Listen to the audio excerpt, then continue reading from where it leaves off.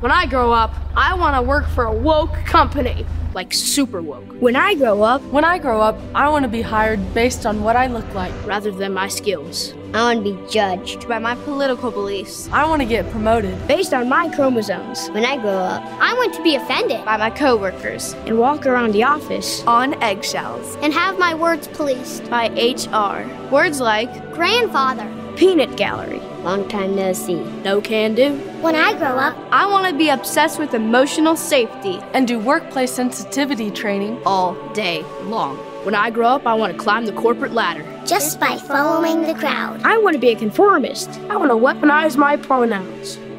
What are pronouns? It's time to grow up and get back to work. Introducing the #1 woke-free job board in America, redballoon.work.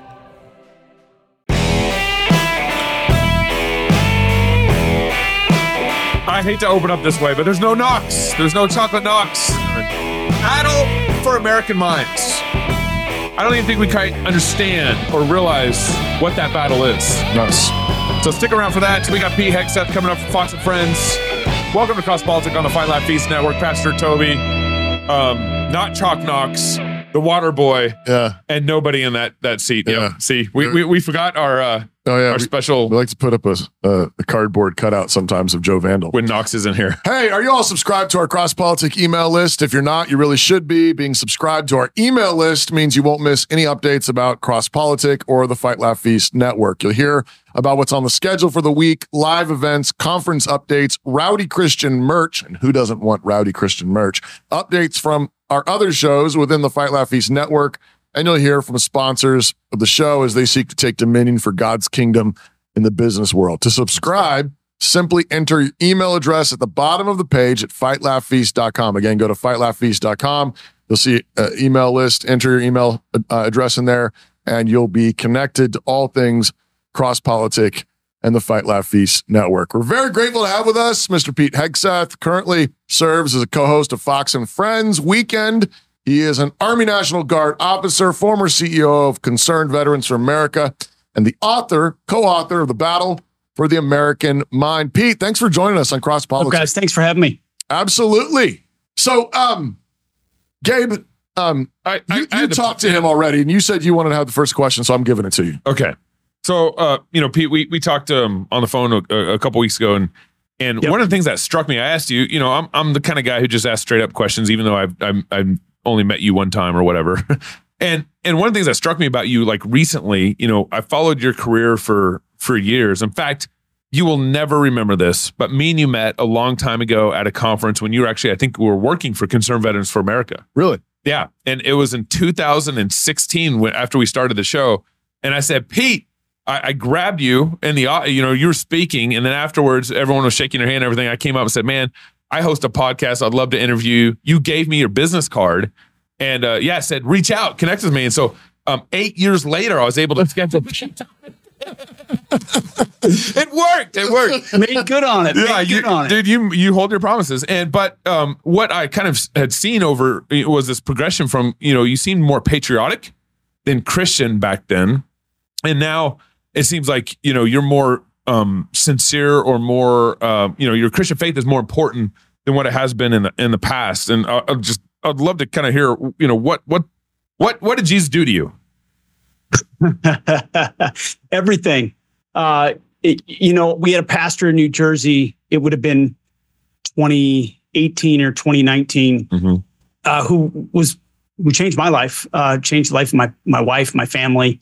And one of the things he said, which I think is so true for me, is that most people miss God by 12 inches between their head and their heart. They miss Jesus between 12 inches. And that was me. I grew up in a Baptist church. I grew up intellectually believing the Bible is true, that it's good, that Jesus is good, that I should follow him. There are some rules I should follow. Maybe I'll just kind of follow the ones I want to, but I know I want to raise my kids that way. And it was a Christian veneer with a secular core. And we talk about it in the book, Battle for the American Mind, too. And then it's just a realization of my own brokenness and the bondage of sin, and that combined with my kids and what I want them to value, and also writing books about politics that at the end of the day felt utterly incomplete to address the depravity and fallen nature of our world and what we face as a country.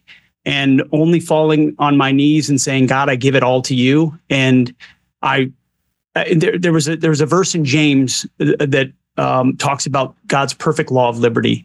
And I had never thought about God's law as, I've been taught it, I'd heard it from pastors, I'm sure, from the pulpit over the years.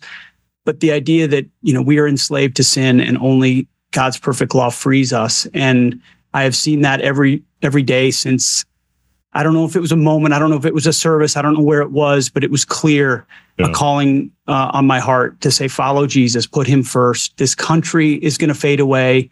Your job's going to fade away.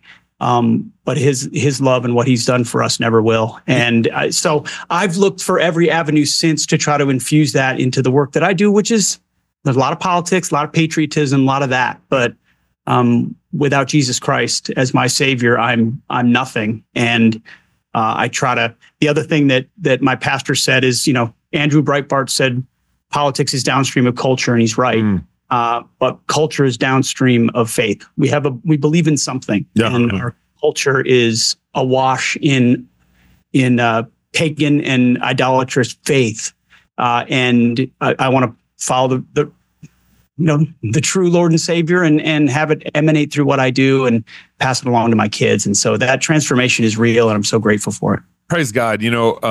I remember when I read Battle for American Minds, you had mentioned in the book that you'd written past books that you kind of were searching for, your answers for like fixing things was to be like more patriotic, like be more American or whatever.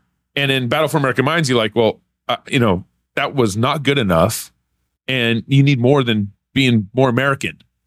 Well, and what we revealed in our research, and by the way, David Goodwin, I know, is a friend of both of yours. This book doesn't happen without him. It was a providential collaboration, and I'm so grateful for him. He's a dear friend, and he's just the best. But the more you research it, you realize the left and progressives used allegiance to state. They used patriotism as a vehicle to untether us from timeless truth, from the Bible, the cross and the Bible were replaced by the flag and a pledge. And that's really jarring for someone who has like 9 flags behind him here in the office. When you realize that was the tool. And so, hey, I'll say the pledge, and I'm patriotic and I love this country, but that's not going to save us. And so the first 2 books I wrote, it's sort of a metamorphosis to Battle for the American Mind. And it was flirtation. It was all flirting with civil religion and Americanism, but it never felt like it got to where we really needed to be as far as a mindset. And we hope we got closer to the target with Battle for the American Mind. I'm curious. We had David Goodwin on the show, I think maybe last year sometime, and talked to him about it. It's great having shortly after the book was published. Yeah, having you on now, and I'm curious. Maybe what have you learned since the book's been out? I mean, how is the book? Maybe how is it done? What have the response been to the book? And then is there do you have other things sort of percolating even since you launched Battle for the American Mind? Yeah, I mean, glory to God. I spent a lot of time talking with David beforehand because he's been in the trenches of building this movement, this Christian education movement. Yeah. And when you elevate it on Fox or you talk about it more scrutiny is going to come, maybe more demand will come.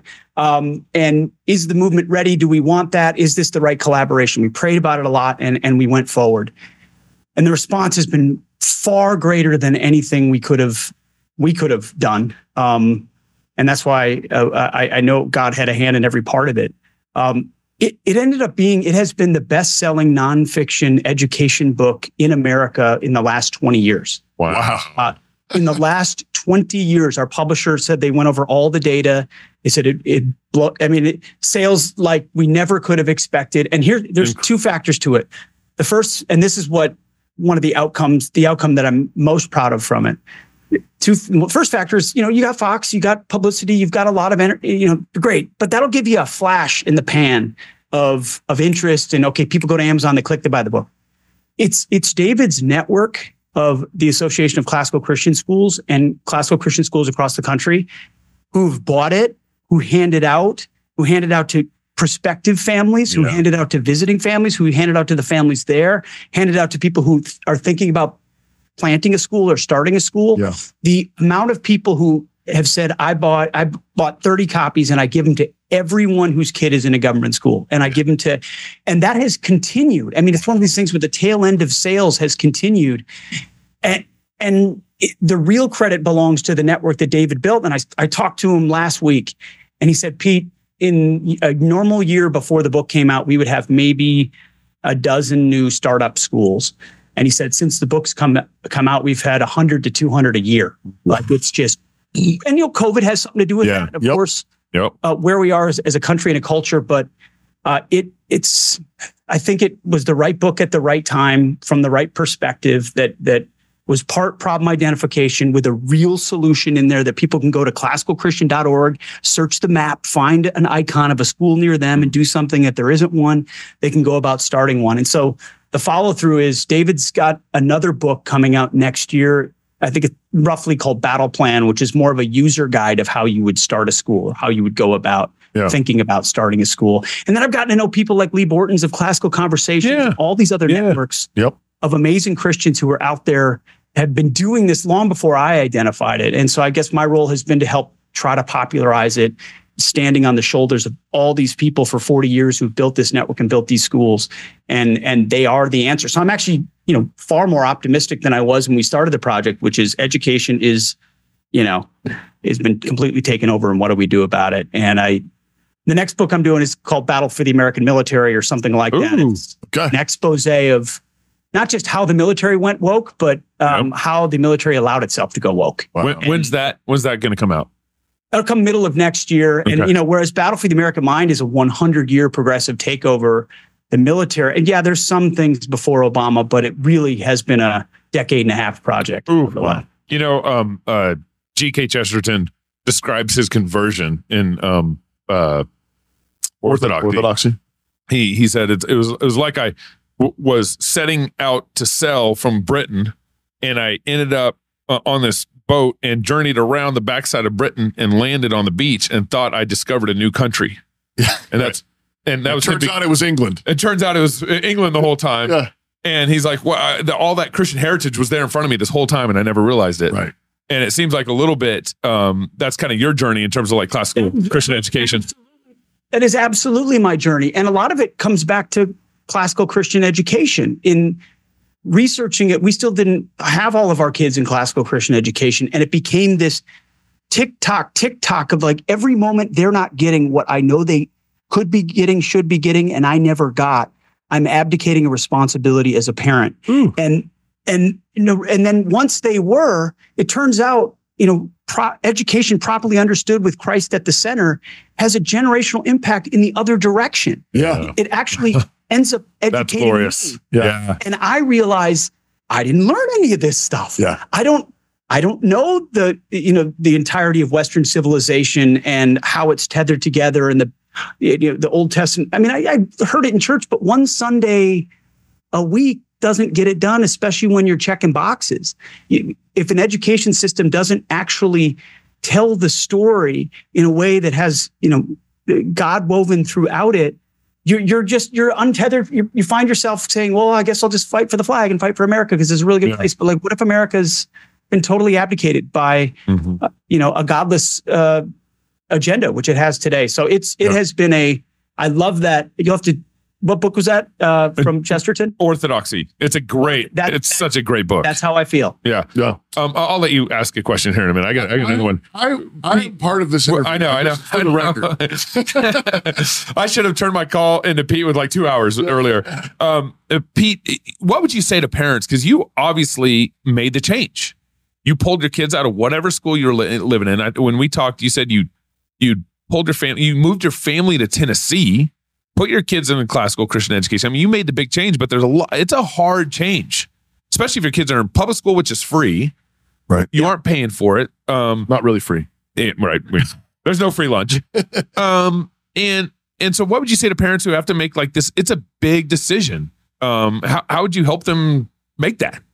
Yeah, we try to thread the needle in the book of saying, as you read this, we're not here to impugn you as a parent for the decisions that you've made thus far. And that's why I say, I have been in your shoes. I am in your shoes. And I grew up in public school. My dad was a public school teacher. My default assumption is that my kids would go to public school. If it's good enough for me, it's good enough for them. That's the baseline at which I come at this project. And after seeing everything I've seen and what classical Christian education looks like, other than, how you introduce your kids to Jesus Christ, where you go to church, and how you conduct your family life at home. Yeah. It's the most significant decision you will make for your kids in their most formative years, whether or not it reinforces the things that you value. I just look at them and I step back and say, think of all, because it does often become a financial decision with a lot of the buddies that I know who are like nominally, they're conservative, they're Christian, but they're kind of nominal, but they really do care about how their kids are raised. I say, think about how much money you spend on vacations or on a new vehicle or on, any number of things that you use your disposable income on. If you wanted to find a way to educate your child differently, you could. And most of these schools have scholarship programs that they fundraise for, so that parents without the means can send their kids. I just said, what is it worth to you to have all these things at 18 in your own home or in your own life, and then your kid is 18 and is a Marxist or thinks they're the other gender or is self-loathing because they've been indoctrinated to believe because they're white, they're racist automatically. Because the amount of stories I've heard from parents who said, I lost my kids, I lost my kids, I lost my kids, I lost my kids. Yeah. We thought we were deprogramming. We were trying to deprogram, but the 16,000 hours, which was the working title of the book, 16,000 Hour War, overwhelmed us because of the teachers are experts and we're just the parents, and the religion thing on Sundays over here on the side, it's a separate sphere. And it's the only gift that you as a parent, have to make a financial decision on about whether or not you invest in your kids. So we go into a whole chapter trying to break down the preconceived notions of parents who don't think it's an option. And my wife, it said to me yesterday, she kind of got teary-eyed a little bit and just said, I'm so grateful that we made that move. We just uprooted and moved, and our kids, they have some memories of where we were before, but it's a total trajectory, and we're trying to integrate church life and home life and school life into a comprehensive worldview that prepares them for the battle to come, because we're in a spiritual battle, and otherwise we'd be sending our kids in as fodder. Okay, Toby, you can ask the question now. I like to thank you, Kane. Thank you. I like to tell parents sometimes, so often I think Christians settle for just surviving. Like their goal is basically, let's survive. But you're absolutely right, Pete. And if we're thinking about this in terms of a battle, like the goal of an army is not to survive. The goal of an army is to win. And so we don't want to be sending our kids to a place where we hope they survive.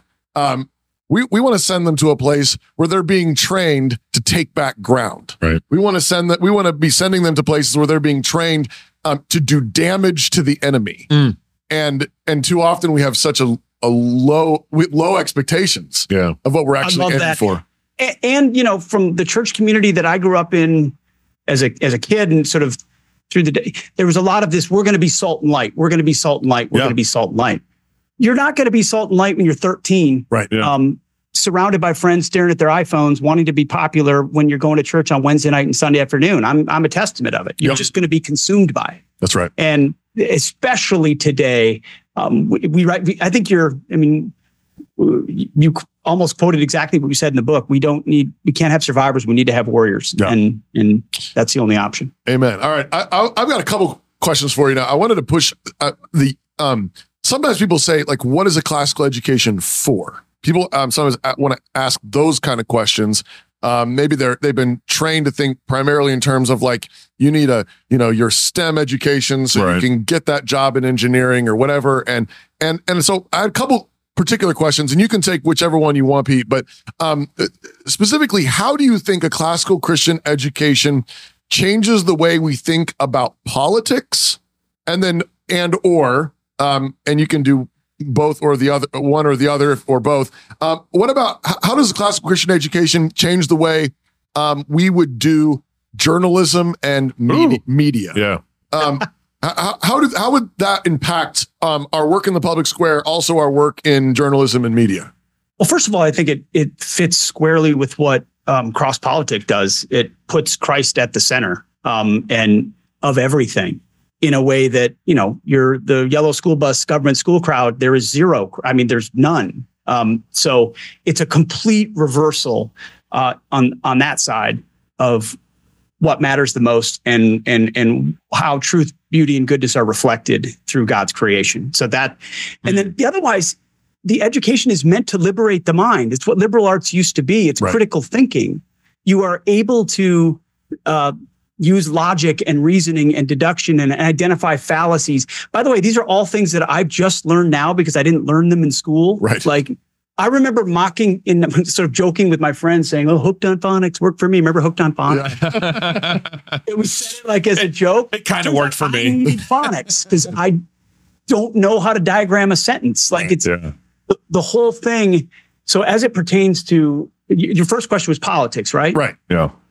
I think it alleviates this belief that politics is going to save us, and which is, I think, the lens through which I looked at, wandering my way through books and going to the Harvard Kennedy School. I mean, what a waste! What an absolute waste of 2 years where I could have formed my character and my soul and my worldview. Instead, I just punched a ticket because that's where the elite kids. I mean, it's just that it totally reverses the perspective of what the world values vis-a-vis what Christians should be defending, standing up for, and valuing. And when you come in from that perspective, sure, you can engage politically, but you realize that's not where we win for the kingdom. Ultimately, we should invest and we should fight and we should do what's best for our fellow countrymen in that perspective, but it's not going to save us. And I think most people in media, most people in politics, it's a zero-sum game. And frankly, that's why oftentimes the left is so effective, is because politics becomes their religion. I just think it prepares, also on the media side and journalism side, I just think it prepares kids and teenagers and young adults to do the types of thing that you're doing, to be involved in media, alternate media, real journalism. I mean, journalism today is an extension of the Democrat Party, an extension of the bureaucracy, a mouthpiece for the state. There's no critical thinking, and they know who their targets are, and it's not their buddies at the country club. And so classical Christian education is a real elite education that tethers you to the wisdom of the past and allows you to identify not all, doesn't make perfect kids. Yeah. Identify so many of the fallacies, lies, and misdirection of modern America, whether it's medicine or journalism or social media, that kids are awash in. It just gives them a fighting chance to push past that and be the kind of warriors we need them to be. I'm going to read this ad, and you can ask a question, Gabe. I can get back. It's my turn again. I'll let you ask a question. Okay. How are you paying for your health care, and how's it working out? If it's working perfectly, great. If not, then listen closely, because I have a solution for you, a biblical solution. Samaritan Ministries is a community of Christians who pay one another's medical bills. Here's how it works. When a medical need arises for you, you choose the provider that's right for you, and you have a say in the treatment you receive, even if it's a non-conventional approach. Your medical bills are then shared with fellow members who help you pay for them. And then your need is also covered in prayer. It's affordable. You can join anytime. You can even join today. And you can learn more at SamaritanMinistries.org/crosspolitic. That's SamaritanMinistries.org/crosspolitic. My dad's generation was, our pastor Pastor Doug Wilson was the one that started ACCS, Association of Christian Classical Schools, that David Goodwin now runs. The president, but Doug started Logos, which is probably one of the first classical Christian schools in this rebirth movement. Really, it's been around forever. Classical Christian education has been around for a long time, but it kind of a rebirth in the early 80s. And my dad started. We were living in Texas at the time, and he worked with our pastor to start a Christian classical school in, I think, 1993 is what it was. Okay. And it was like half day school. You'd go from 8 a.m. to noon, and it was kind of a hybrid classical Christian education. And I remember my mom and dad homeschooled us. My dad worked at Texas Instruments at a blue collar job. Right. And I remember him telling me, he's like, we need to do this. And he never graduated college. Yeah. And I would love to, he's passed away now, but I would love to ask him, what made you think of, why did you start a Christian classical school? Yeah. Why this? And my dad even said, he's like, I'll put this education on my credit card if I have to. And I remember just like what that communicated to me. Right. My dad was willing to sacrifice so much for this education. Right. I wish I would have taken it more seriously when I was in high school because of that, but I can't emphasize enough how much kids, when they see their parents sacrifice for them, right, the kids see it. Yes. It hits the kids in a way that no other kind of, parenting technique, right, you'll employ will hit them. Right. And so, this goes back to, I think, Pete's kind of answer earlier. It's like when you are sacrificing for your kids in a very noble way, your kids see it and it changes their lives. Yeah. And I think God used that in my life, even though I was not a very good student. God used that in my life to have a respect for classical Christian education in a way that I don't think I ever would have, because I saw my dad sacrifice in it and how he communicated it to me. Yeah. And everything. And I think parents, who are waffling or having a challenge with that discussion. Should I take my kids out of public school? Yeah. Should I put them in a classical Christian school? That's a big decision, but don't discount what that sacrifice communicates to your kids as you raise them. Not really a question there, Pete, but it was just making me think. That's why we dedicate the book. The book is dedicated to those families and those schools 40 years ago who saw what was missing, did the homework, and forged a movement that now we're standing on the shoulders of a generation later. The Doug Wilsons and the others. I think there were 3 schools originally kind of in different places that started in the late 70s, early 80s. Yeah. And now there are, I don't know what it is today, 500-600 and growing massively. So people saw it and sacrificed for it. And that's why I'm cautiously optimistic. I mean, I believe in the movement, but every time I drop my kids off at school, just like anywhere else, we drive by 4 massive middle schools and massive high schools. Yeah. To go to the small country classical Christian school, you realize the size and scope of what government schools are able to do. I think at the same time, fundamentally, if we have God's blessing on this effort, I think we win. Your apology. We have. Oh, really? You can do that? I just did that. You just did that. But I'm serious. Like, I mean, that's in Deuteronomy. It says that if God's blessing is on you, then 1 will chase 100, 10 will chase 1,000. And I think, and if you also flip it around and you say like, what got us into this mess? I mean, this is a slow. I mean, we've been brewing this special sewage mess for a while. But I would also say, like, over the last couple decades, we've had a very, very motivated minority. I mean, like the LGBT, woke jihad is, what a percentage of our population, some like minuscule percentage. Maximum probably like 6%. Yeah, but when it said it was probably like 1 or 2%, or less. And I think, if they're able to do that with their angst, with their envy, with their despair, with their self-loathing, what can God's people do with his blessing? And I think it's massive. And I think we need to be thinking in terms of these classical Christian schools are boot camps for winning back America. These are totally. These are, and we kind of make that argument by saying it's always been the 1%, 2%, 3%. That's right. That and on our side, that's what the crop of these classical Christian schools are going to do in a generation. Yeah. Policy answers like school choice, while they're great, that's phase 2 stuff later on. Once the foothold has been taken, once the recruits have graduated boot camp, and we call it a tactical retreat. Actually, we draw out in the last part of the book what an educational insurgency would look like, because I was a counterinsurgency instructor in Afghanistan, and kind of the phases that Mao wrote about. Yeah. And we're in middle phase 1 right now, which is effectively a tactical retreat where you regroup, consolidate, and reorganize. Yep. And as you do so, you build your army underground with the opportunity later on of taking offensive operations in an overt way. Mm-hmm. And obviously, all of this is metaphorical and all that good stuff. But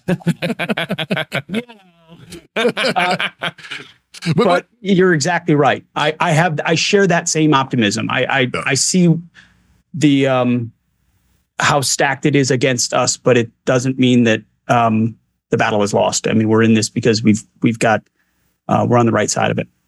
I got a political question I just thought of because I've been kind of mulling this over this last couple of days. You know, Lauren Boebert got kind of felt up in a movie theater couple days ago or whatever, last weekend. And there's a lot of Republicans that have come out against her, and I think it's a fair shot.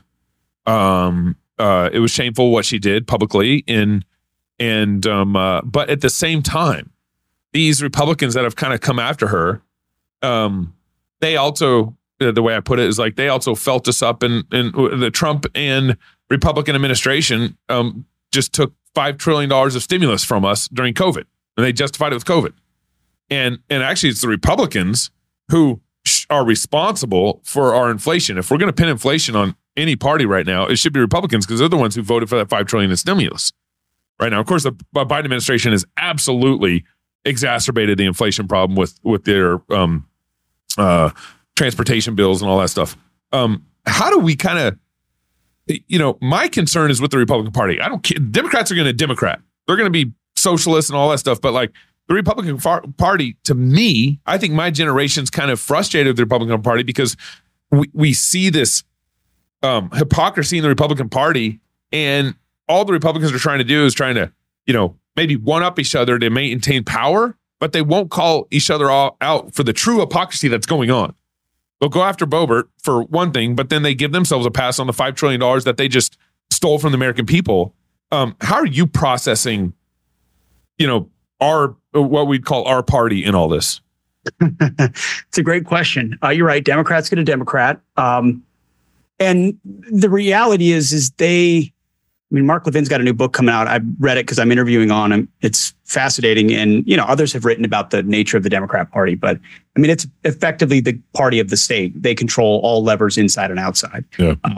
Our speech engines, our academies, our corporations, our media, Hollywood, you name it. They have the prerogative to control it. And so on our side, I'm kind of the problem is that you've had a cozy establishment on the Republican side that got away with the argument of, we need to win elections and we need to be electable. And as a result, we need certain candidates in certain places who look a lot more like Democrats than they do Republicans, but then we'll win. And then when we get in office, and we'll do something about it. Well, sometimes we win and usually we don't. And then even when we get in office, we definitely don't do anything about it. Right. And there has been, since Reagan effectively, I found myself making that argument 10 years ago. I think there's a lot since Trump because of, and this is not about Trump, but because of the reaction to him and his willingness to fight, if imperfectly, the left has come out of the tall grass for the Marxists that they are. They hid it for a really long time. Now we know exactly who they are. And so there really is a time for choosing of who we are and what we represent. And I just don't have that much time anymore for the get along, go along. I have no time anymore for the get along, go along Republicans who look and act and sound just like Democrats because they want a seat at the table in Washington, D.C. And I think a second term for Trump represents such a threat to them. Mm-hmm. Look at, so I actually think that the situation is better than you kind of stated it, not to disagree with it. If you look at the Republican primary right now, the top 3 vote getters are effectively America First candidates. 62% Trump, 15% DeSantis, and like 8% Ramaswamy. That's like 82 or 83% of the Republican Party has effectively said the way we've done politics in the past that's good. Needs to end. So I do think there's a realization that playing patty cake doesn't work anymore. But the left is still really good at, let's think of all the things that Democrat congressmen do or have done, or Hunter Biden and all, and then they yell all day long about Lauren Boebert because she made a mistake and someone was filming her in the middle of a movie theater. Right. You know, I don't, it's they play with a stacked deck. Yep. And it finds me muting my outrage on some things because they want us to play into it and fight each other. But I also think that's like part of their play is they want us to mute our moral stances. Right. Correct. Right? They kind of point. Yeah. They kind of want us to minimize. So then it kind of, we end up justifying. Yeah. And then we play their game. Yeah. It's a challenging situation because we gotta keep equal weights and measures. Yep. The word of God has got to remain our standard. We can't let our friends have a pass. Yep. And at the same time, we gotta keep fighting for the truth. Yeah. But man, I'm really grateful to meet you, Pete. I know. I'm really grateful for your work. I'm grateful for this book. I think it's doing really good work. And am I going to close this out? Are you going to close it out? Are you going to close this out? But I'm really grateful, and I hope we can keep working together, Pete. I appreciate you guys. I would love to. Let's do it again. And I really, really appreciate what you guys represent, the boldness with which you talk about culture and politics and faith and everything. This movement is David and others. It's special. It's important. It's creating an opportunity for us to frankly give our kids a fighting chance in this country as Christians. And I applaud you for everything you do. So I'm going to clip that and turn it into commercial. Well, if you're single, get married. If you're married, have kids. If you have kids, go baptize them. Until next time. Go love the Lord God with all your heart, soul, mind, and strength. Love your neighbor as yourself. Go fight, laugh, and feast. This is Cross Politic, and Knox is fired. Knox! We did it. We did it, Neil, without Knox. Thank you. I'm David Reese, Chief Executive Officer of Armored Republic. We've been around for over a decade, serving you now, trying to provide tools of liberty to free men to be able to resist tyrants and criminals to the honor of Christ. And we've created a lot of content to help you to understand products, to help you to understand how bullets get stopped, and you've seen a lot of cool things. But we've decided it's time to share some of what we have internally. A lot of people ask us what it is that we're about, what it is we're trying to accomplish, and the name captures what we're trying to accomplish. Armored Republic is the idea that we want to see our republic armored. We want it to be hardened. We want it to be defensible. We want to guard, watch, keep, preserve, maintain the things that have been attained to. And so guarding that is a part of this armoring. We believe that if we can provide armor to you, if we can equip you, if we can give you knowledge, if we can help you to resist the nonsense that's dominant in the spirit of the age, and if you have all of that, we've equipped you with tools of liberty. Tools of liberty includes intellectual ammunition. It includes the skill to be able to resist. It includes body armor itself, plate carriers, belts, IFAKs to be able to heal up, stitch up, to be able to stop the bleed. Right? These are the things that we're trying to get to you. Now, as we think about that, a part of what's happened is there's sort of this sense in which there's a feeling of the tearing of the fabric of society. And so people don't know what it is that they should be doing. They don't know what to do, what to guard, where to gather. We want to encourage you to be able to gather free men who know what liberty is, who know that liberty is not a license to do wickedness, but it is the power to do righteousness in the face of tyrants and criminals. It is the ability to say no, and it's the ability to say yes to the right things. It's the ability to build. You need sword and trowel. You have to be able to put things together. So what we're trying to do now is trying to communicate more and more what it is to armor the republic. And in addition to that, what is a republic that we're guarding and trying to build?